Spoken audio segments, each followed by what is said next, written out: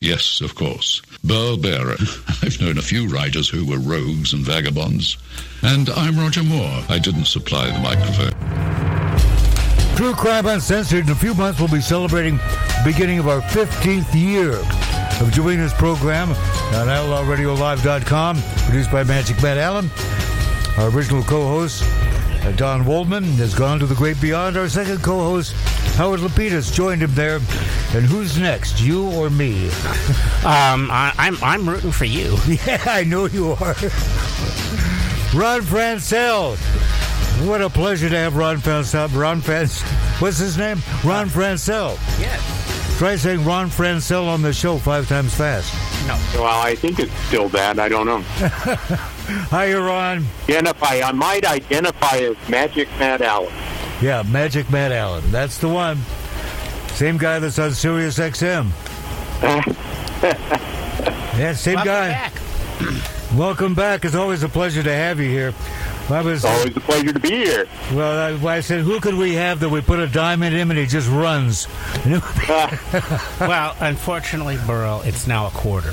Yeah, it's now called, well, yeah, it's inflation. Inflation. Okay. We got to send him a quarter. A quarter of what? So I have an educated guess, Ron. Did you write for your high school newspaper? You know, that's a good educated guess. Yes, I did. And in fact, a friend of mine and I, in 8th grade, started our junior high school newspaper. You know, we use those mimeograph machines, those old, smelly... Yes. I don't even know how you describe them anymore. Considering that we were both... Really, since 8th grade, I've had a byline appear everywhere. Wow. Since we're both born in 1957, I am extremely familiar with mimeograph machines. They're horrible. There you go. And hours of doing copying for the teachers. Do they still have those things? There, oh, I'm sure there's in a museum somewhere. Oh, yeah, I'm horrifying. Sure. They should have kept some of the mimeograph fluid around, though. It would have certainly made us calmer. We'd be arguing about whether to legalize it now or something. It probably is carcinogenic. Oh, only in California. Oh, yeah, everything's carcinogenic in California. It may cause reproductive harm. Water. Even Burl is carcinogenic. Yeah, that's right. I come with a warning label. If I come at all. Where are you now? Let me change headphones here. Hopefully I'll be able to hear you this time. Burl was having trouble identifying that. Yeah, we'll find out if this works. That better? No, not at all. No. It's a tragic story. Then plug into there. Huh? Plug in. Plug in which one? That hole. Oh, plug in that one over there? Yes, and see if that works. See, that's the thing, but we're coming up on 15 years of doing this show. And it still doesn't work. And work. we've not improved anything at all. So you spent your early years as a journalist. Yes. How did you go from sports to crime reporting? Well, I wasn't in sports as a reporter, but other than occasionally I had to cover sports. But I think that they both come from the same place, which is being a avid reader when I was a kid. I read early. I was fascinated with books. The idea of choosing a profession where you're using words, where you're telling stories, was natural. The way you get paid to do that is as a journalist or in public relations or something like that, until you decide you're going to write books. And as Burl will back me up here, you don't generally make living wage as a writer of books from the beginning. So it was just a way to work with words and tell stories. That's all. I'm getting the feeling that you were, as a young person, and you're reading these books. At some point, some of the material touched you in a particular manner, and that may have influenced you also. I am aware at some point in my life, in my late teens maybe, of wondering about how writers and storytellers could make me angry or sad or be entertained and laugh out loud with just some inky squiggles on a piece of paper. That was magic to me, and I thought maybe that was something I'd like to be able to do, and that stuck with me all along. I think my journalism early on was as a cops and courts reporter, and I graduated to other beats in my career, but early on, I had that exposure to crime and forensics and the little mysteries that we live with in the police blotter every day. So when I finally decided to write a book, it was a literary novel. It wasn't crime. Early on, we had difficulty selling that story because it was a literary story by an unknown writer, male writer at that. So my agent at the time suggested that I write something more commercial, and so I wrote a couple of mysteries, and they did okay. But it wasn't until I wrote a story about a crime against two young women in my hometown, literally the girls next door. Angel Fire? That my career as a true crime writer took shape.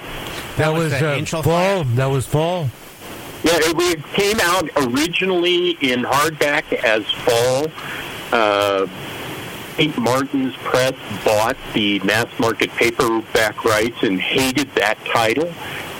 So they said at some point, we just want a more true crimey title. Oh, that's their word. And so they changed it to The Darkest Night, and that mass market paperback edition, just it just skyrocketed. And after that, it's a hell of a good book. In case you didn't know, it's a fabulous book. Well, thank you very much. It had the effect of typecasting me as a true crime writer. And welcome to the everything. Club. Yeah, everything else that came after that, every idea I had after that had to be true crime, or agents, editors, they weren't interested. I had a following in true crime. So we just released book number 18 last March. I did a show with you, Shadow Man, and that was, being number 18 from 4. So the 14 books in between there were all crime-oriented in some way, with one exception, I guess. Let's say it's similar, these similarities between your path and mine are rather striking. I started off in high school doing the high school radio show. Yeah. And with Pat Craig, who's now become quite a well-known author with his Amish mysteries. And as he said, you know what an Amish woman's sexual fantasy is? I said, what's that? He said, 2 men a night. Yeah. That's Pat for you. Well, no, I'll never be as funny as you, Pearl. That's okay. I didn't make that joke up. Not taking credit. No, not taking credit for that one.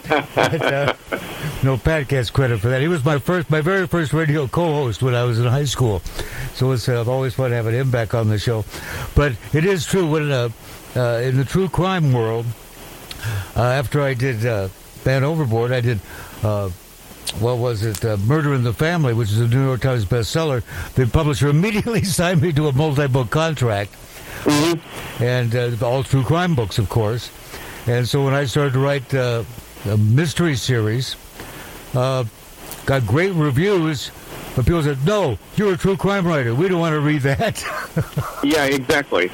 I guess if I had news, it would be that my book number 19 is coming out in February, and it's a fiction. It's a crime fiction. And I wrote it during COVID when I couldn't go out and do the research, the boots-on-the-ground research that I do. I couldn't find motels during COVID. I couldn't gas up the car. I couldn't talk to people face-to-face. Couldn't go in a courthouse.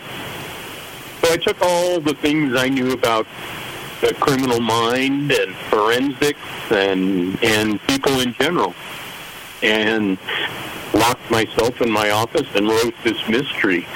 I fully expect that there will be a little of that reaction that you're describing out there among readers, because we did see it with editors. Editors were reading it, and I was getting all these glowing rejections saying, "Hey, love the characters, love the plot, love the idea, love, whatever." But no, you're a true crime writer. B, you challenge kind of the current trend to have female-driven mystery and suspense. So that was another thing, because my book, my mystery is about a group of old men who are, just waiting around to die and slowly disappearing from our view, like old men do. So it's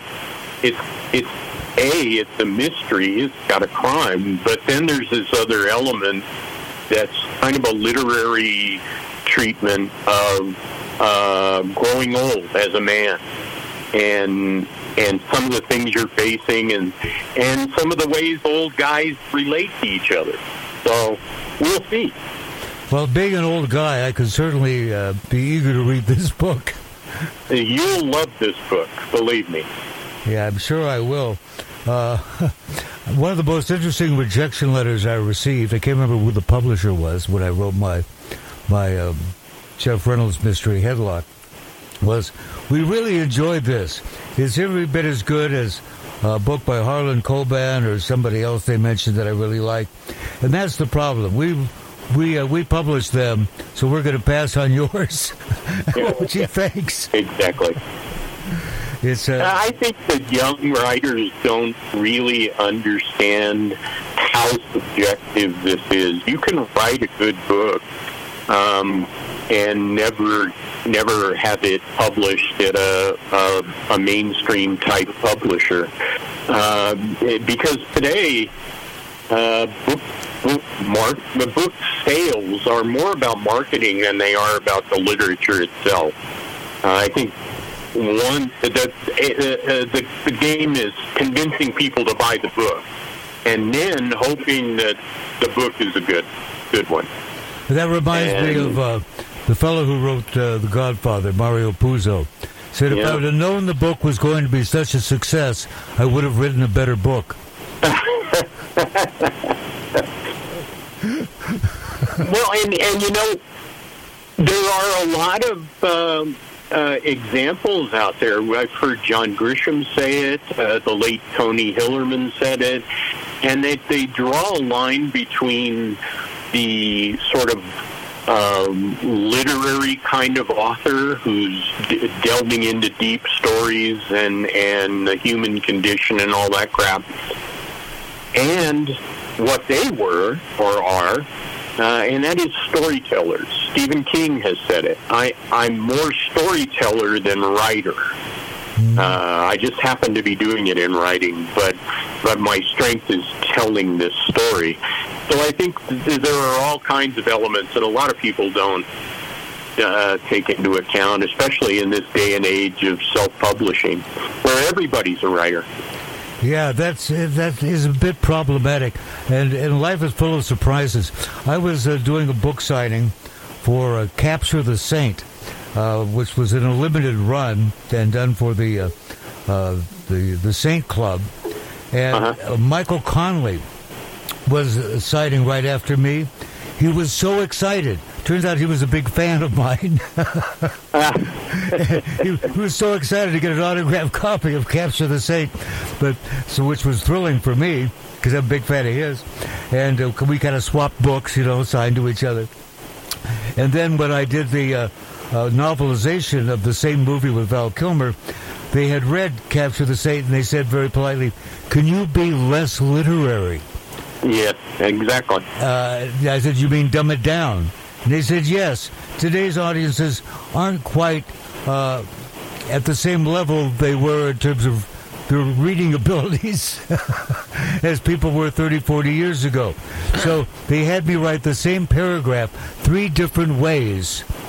The way I would do it originally, the way I would simplify it, and then really simplify it, kind of like Jane Spot and Fluff, and they picked the one they wanted, and that's the style I wrote it in. But that was kind of an interesting experience to go through. Can you be less literary? Yes, I can. In I won't say the old days, but early when we were starting, let's say the 80s, 90s, literary was a bad word. It was a nasty word. Publishers didn't like to hear you say, "Well, I've written this literary novel." We talked a little bit about The Darkest Night, and I always approach my true crime in a narrative nonfiction form, which really means you're trying to imprint a true story with a kind of literary feel. If you go and you look at Amazon on that book or a lot of my books, you'll see some bad reviews say something like, why does this guy describe how the color of the hair of the sheriff or the way the trees are blowing, or, I just want the facts. And that's the reaction to the literary part of what we do. Well, you notice, if I was told by my agent when I had one years ago, don't read your reviews on Amazon. Well, definitely don't do that. No, don't read your reviews. Because first of all, there are trolls who will give you 1-star reviews. Never trust a 1-star review. They probably never read the book. But besides that, the negative reviews are the ones that are going to stick in your head, and they're going to screw you up. And she was absolutely right. You write for your audience.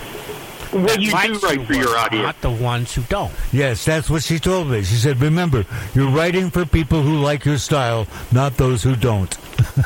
Right. I think we've seen it in true crime. That I've talked about this before, maybe even on your show, that I think the genre breaks down in 2 subgenres, at least in the sense of voice. One is a commercial, and it's fairly formulaic. It follows an easy pattern to see. It tends to be about domestic violence gone terribly wrong. There tend to be female victims or investigators or prosecutors. But they always turn out that the bad guy gets what's coming to him, and they follow a fairly standard formula. Right. There are then the more literary approaches, and we've seen that with starting with Truman Capote, but more recently in Killers of the Flower Moon, John Barron. Midnight in the Garden of Good and Evil, Eric Larson with Devil in the White City, and some of the anything by James Ellroy tend to be more literary, and it's ne'er the twain shall meet. It's like the fans of the commercial find the literary too tedious and too cumbersome and too messed up with all this colorful writing, where fans of John Berendt and Truman Capote and the rest find that more commercial to be a little more lurid, a little more exploitative. Yeah, exactly. And now what Frank Gerardo and I decided to do, we kind of talked about this before we wrote together, was we took a third approach. And that is, well, how about if we tell the story as if we're just sitting here telling the story like we are right now, conversationally, breaking the fourth wall if we want to, which I did in Man Overboard. I intentionally violated every rule of true crime writing in the formula just to see if I could get away with it, and I did. And so we decided to do that with A Taste for Murder and Betrayal in Blue, and people commented they really liked the fact that we just told the story like we're talking to them. We still had the journalistic integrity of having thoroughly investigated what we were writing about. And the thing that really surprised me, and you'll see it in a book we have coming out hopefully this year, which we don't know the title of yet. It was originally called To Live and Lie in L.A., but I think it'll have a different title, where we tend to get people who cooperate with us that are the last people you would ever expect. In Betrayal in Blue, we had the head of the Dominican drug cartel call us up and wanted to make sure he was portrayed correctly and gave us an in-depth interview. In this one, we have an actual Mafia Don tell us the entire story of how he did this massive scam with the Russian mob, how successful it was, how much money he made. Sure. And, you think, how in the world do you get these people to tell you this stuff?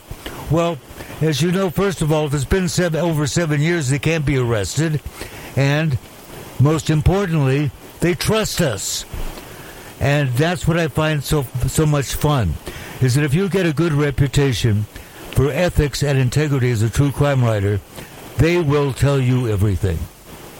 And I think so. They need to trust you. Yeah. All of our sources need to trust us. And what you're describing to me is a good thing.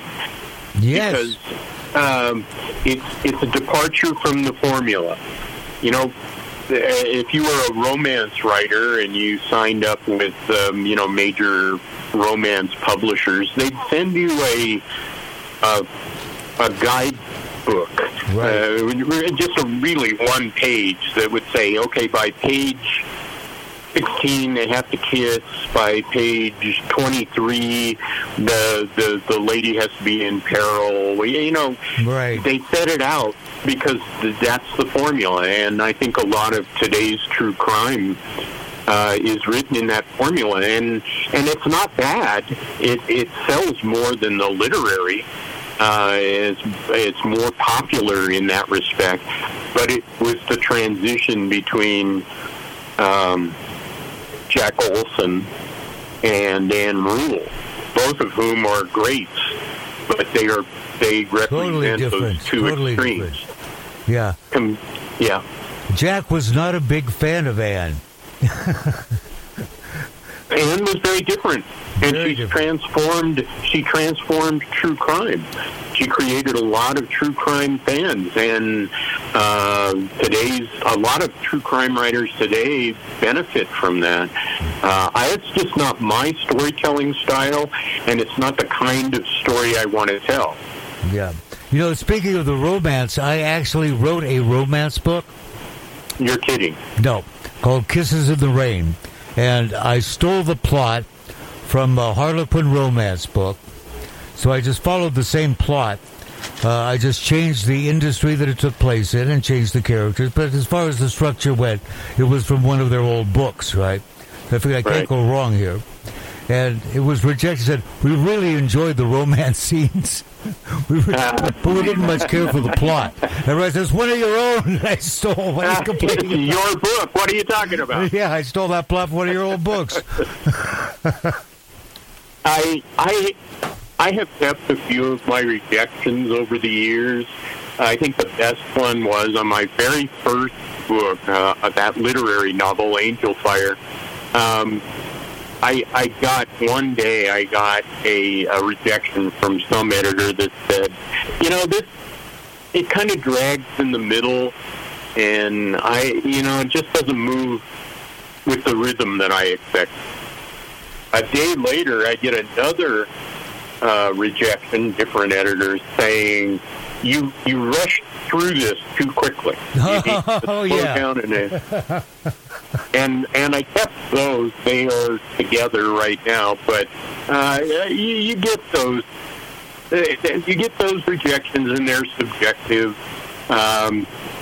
For this mystery that I'm talking about, that's coming out in February, I base a lot of the storytelling in there on true stories, and the prologue to the book was not at word for word, but with only a minor alteration of name and place and time. It was the authentic story of the like 5-year-old experience of a real serial killer that was taken from studies about this guy. And I just used it as the prologue.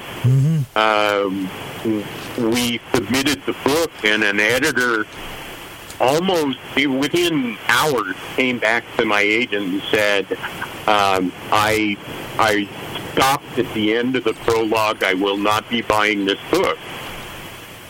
And I understand it was a rather grim, graphic thing. And later we took it out. But the reality was that it was reality. Yeah. The reality can really interfere with people enjoying a book. Yeah, we tell us fake stuff. And frankly, I don't know in this particular case, but the editor might have assumed it was fake, that it lacked authenticity because it couldn't have happened. Oh, yeah, it's always the true stuff they don't believe. I had the same situation with a review I read on Amazon, which I shouldn't read, of Capture the Saint. Said the part of this that is totally unbelievable is that this particular thing happens, and that solves the case. And that is so ridiculous. Couldn't bear to come up with something better than that. That part of the story was absolutely true. Yeah. It was from an actual murder case that was solved that way. And as I said in the introduction, the most unbelievable parts of this story are true. What was it? Mark Twain had a quote, and it was something like, truth is stranger than fiction because fiction requires that it be possible. That's very well said. It's amazing. Another one, I guess, you wonder what book they read. Someone objected to one of my true crime books and said, way too much stuff about ballistics in this book. Yeah, the murder was committed with a knife. There was nothing about ballistics at all in the book. Well, exactly. You might have just mentioned ballistics. It might have been one word in the thing, but that was too much for this one person, and that's what I mean. I think that some people just have a very low level of tolerance, and of course, gun people are the first ones to weigh in on any crime writing when we get it wrong. Yeah, there was something brilliant I was going to say. Mark, you have another question, I'm sure, for our illustrious guest. Yes, I do. Yes, he does. So, How do you pick what you're going to write about? How do you choose your subjects? Yeah, I might have said this about Shadow Man when I was on the show, but the secret of my success as a writer has always been that I never pick a story that I can screw up. How do you know you can't screw it up? Well, because you look at this story and you say, I would have to be consciously trying to mess this up. This story tells itself. Who didn't watch Johnny Depp versus Amber Heard on TV and say this would make a great movie? Yeah. Because you couldn't screw that up. You could take the trial transcript and write a script. So I'm looking for stories that are deeper, that they have the kind of conflict or crime that makes me perk up. I hate to use the word ordinary in regards to domestic violence, where a husband kills a wife or a wife kills a husband. That's the stuff of commercial true crime writing right now, and they eat it up. But to me, that's not that interesting. I'm not fascinated by serial killers, but I am fascinated by how people react to them, whether it's victims' families, law enforcement, whatever. And I want a story that lets me illustrate something about the human condition, and has colorful characters, people that are not, the handsome guy next door who couldn't possibly have beaten his wife, but then turns out in the end that he did. Mm-hmm. That seems a little cliche to me. So I'm looking at interesting circumstances, interesting characters, and something worth saying about us.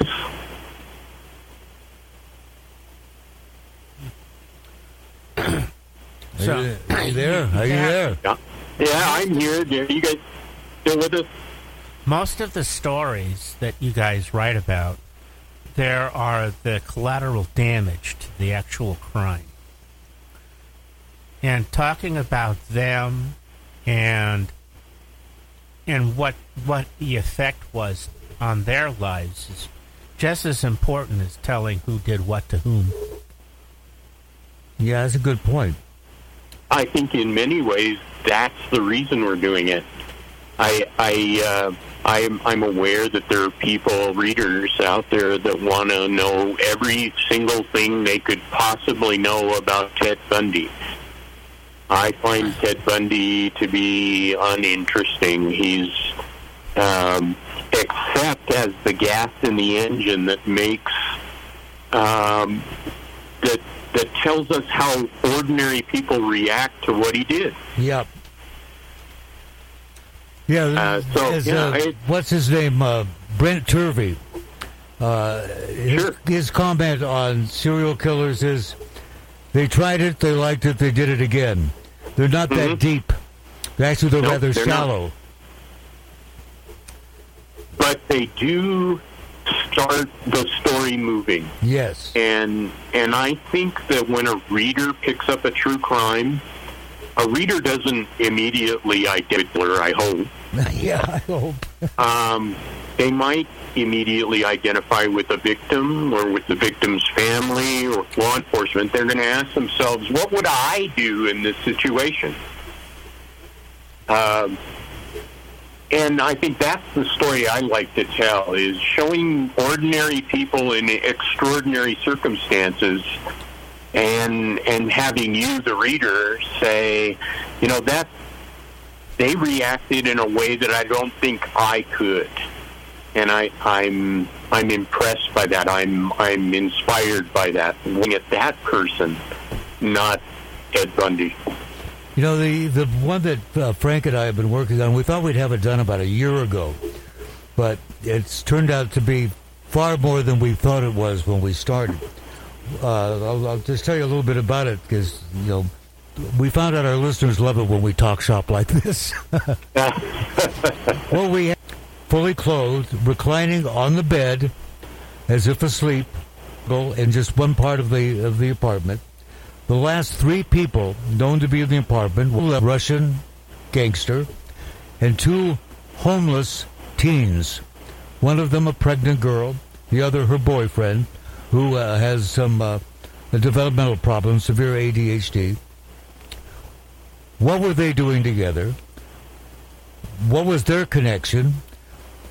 And the question isn't so much who killed this guy, but who didn't kill him. Mm-hmm. Russian gangster. We started investigating. It took us all the way to the Russian mob, took us to Resco, took us to the American mafia. It took us all over the place. Including the FBI. And the DEA. It was astonishing. So at the beginning of the book, we tell people, listen, you're going to have to do what the people we talk to. Trust us. We're going to tell you stories and you'll ask yourself, what the hell does this have to do with the murder? Exactly. Trust us. Just trust us. It all comes together. You know, it's a tale of 2 cities. Yeah, it's kind of like French lieutenants. You have, you know, parallel lives going on here that seem to have no connection. That lead to stories that apparently have no connection. But if it will, they won't be able to handle all this. And then it moved too fast. You know, then it was too short. So we put some back in. We're finally finishing it up. And there isn't going to be that satisfaction of the bad guys caught and punished because they're not. That's not what happens. Right. But it is a fascinating story. And you get to follow us as we investigate this and where it leads. And where it leads isn't necessarily where you want it to go. But it's true. It is true, and it is true crime on many, many levels. And has that been purchased? Huh? Is that under contract? Oh, yeah, we got a contract for it with Wild Blue good, Press. Good. It's we just have to finish up the final chapter. And there's one more interview we want to do, and that's with the fellow who is in prison for this murder, who's coming up for parole, who we firmly believe didn't do it, and who we think probably did, was found not guilty in a separate trial and can't be tried again. So, you know, it's never going to work out the way you'd like it to. But just how all these different elements that seem totally disconnected, if they hadn't transpired, neither would this murder have taken place. And I'd imagine this is a great illustration, too, of, I won't say typical, but not unusual investigation, where you go off in a number of odd directions, some of them wrong, and you sort of slowly come to the right conclusion, one hopes. Yes. But in my book, Alice and Gerald, a homicidal love story that came out about 6 years ago, about a couple who separately and together killed 5 people. I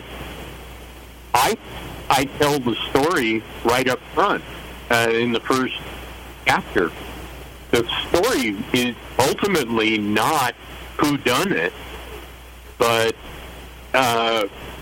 you get a ringside seat on the investigation that lasts for 30 years, wondering whether the cops are going to be able to put this together and whether justice will be done. A lot of the commentary that I've gotten back from people is just about what you're facing right now too, which is this isn't like a true crime. Yeah. And you say, well, the hell it isn't. It is the true crime. This is the true story. This is exactly what happened. Yeah, but the story isn't that they killed people and how they killed them. It's the time spent in them evading capture.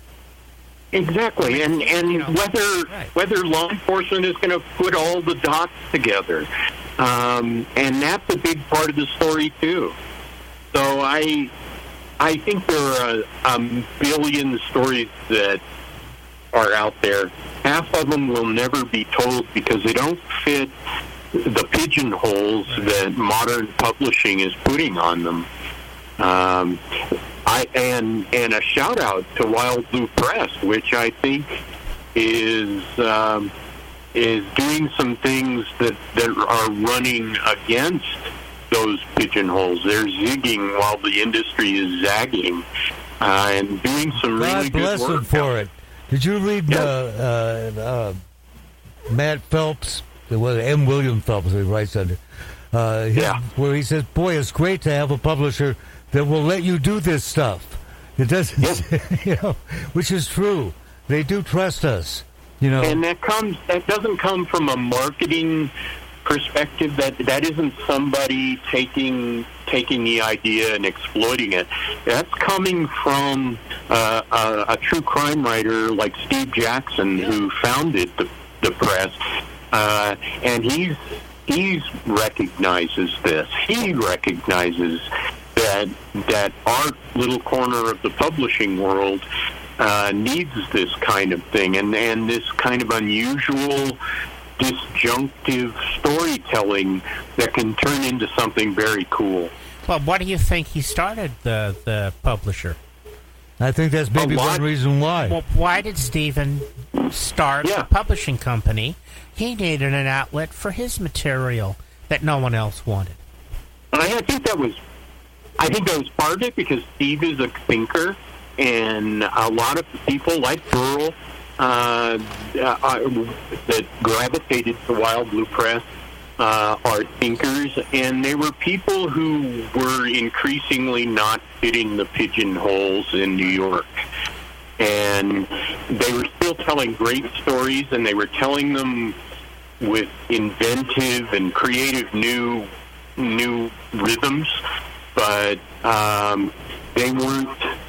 I proposed a few years ago. I proposed a true crime story about a case that as I was learning about it, I'm laughing, and I imagined this should be maybe the world's first true crime humor book. I mean, I should tell this story with a kind of, smirk. Nobody dies, and that's the good part. But it wasn't for lack of trying. Well, when I proposed the book, we could not find any traction. We couldn't find anybody who would even say, "Hey, you know what? This could be cool." They were all, "Hey, this is funny. You made me laugh. I think you'll do a great job with it." But no, the world isn't ready for funny true crime. Yeah, and yet when I did Man Overboard, Counterfeit Resurrection of Phil Champagne, which is a funny true crime book, and that was how I met Jack Olson. He liked it so much he sought me out. He said, "Boy, I love that book." He says, you broke every conceivable true crime stereotype, and yet it had journalistic integrity. He says, "Hey, you got the biggest kick out of it." And that was enough validation for me right there. Well, Janet Ivanovich has been doing fictional crime humor forever. Mm-hmm. I love Stephanie Plum. The whole thing just cracks me up. And kind of funny crime fiction, or at least crime fiction that has humorous moments, is very popular. But a true crime, a funny true crime book, it just, I couldn't sell it, and that may be my flaw more than the genre's flaw. But It's not that I think the world needs true crime humor. It's that I wish we were rewarding more of the creative approaches to this old genre.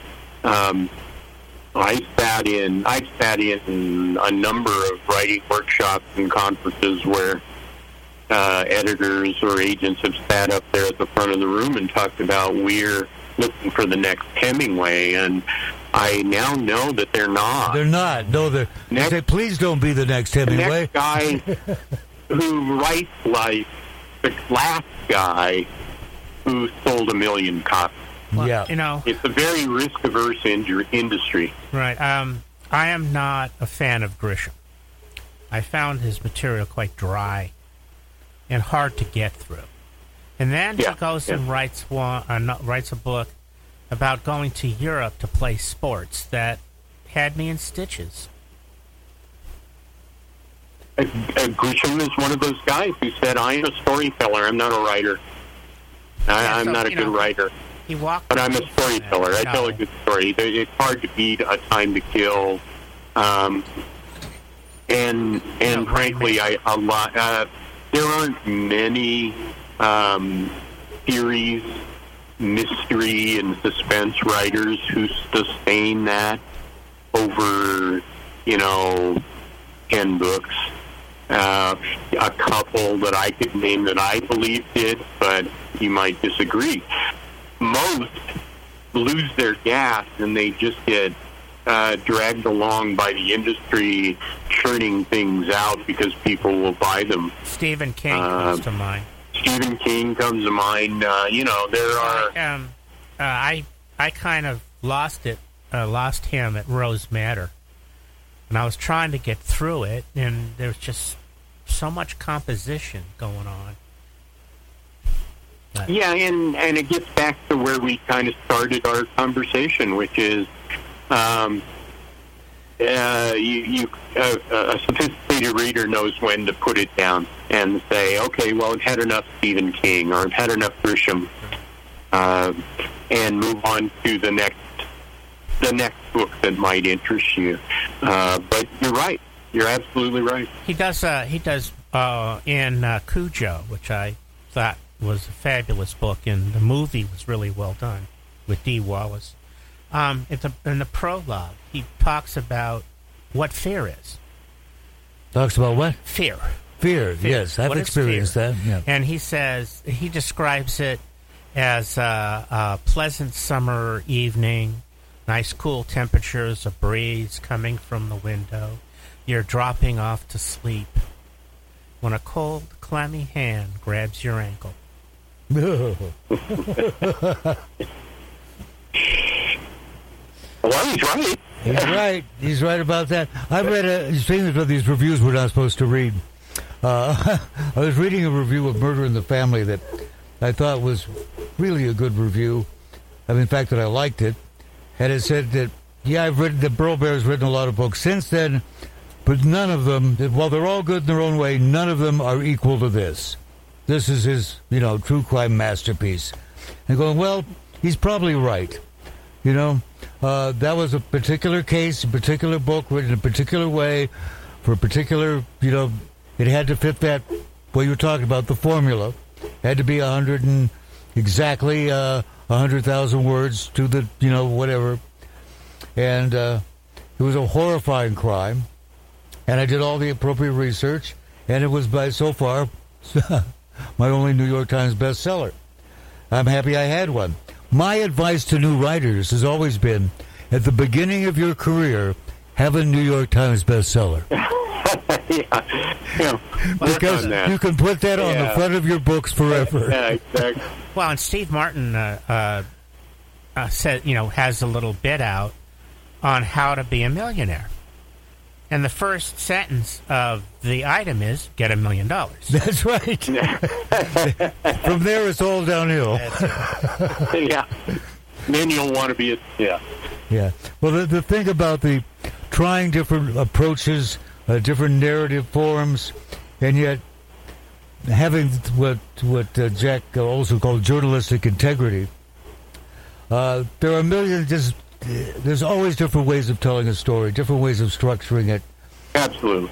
And I can only give you an example of one of the things challenges I faced, and I had to come up with a different way of structuring the story, was when I did the book about Phil Champagne. The climax actually happens in the middle of the story.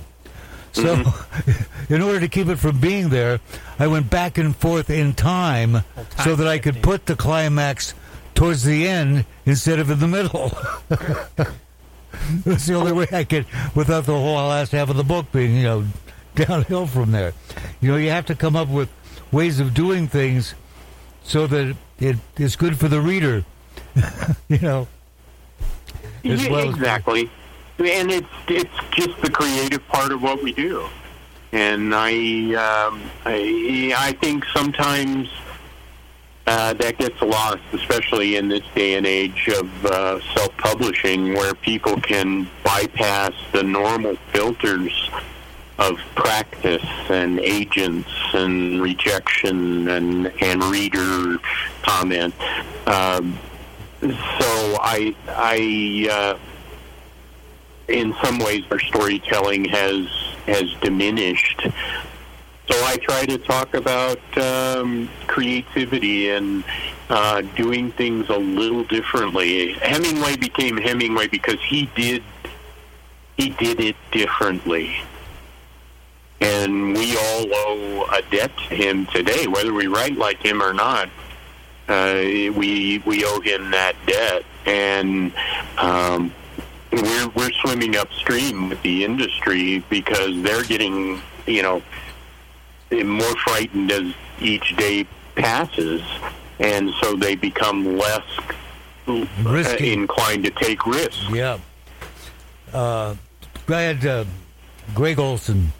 You know Greg. Oh, yeah. On the show. We had a great conversation, and he was pointing out the fact that we're still here. We're still doing it. Yes, we haven't stopped. He says, if you go back and look at when we started and who's still around, we're still around. We haven't given up. We're still at it. Burrow. Yeah. We have to have Ron back. We love having Ron on the show. When Death Row comes out in February. They're for Death Row Records. Oh. Ron, it's always a pleasure having you visit. Great conversation, Ron. Love having you on the show. We'll have you back again soon. Thank you so much. Please do. We'll see you in a few months. Okay, great. All right. All right, guys. Thank you. Take care.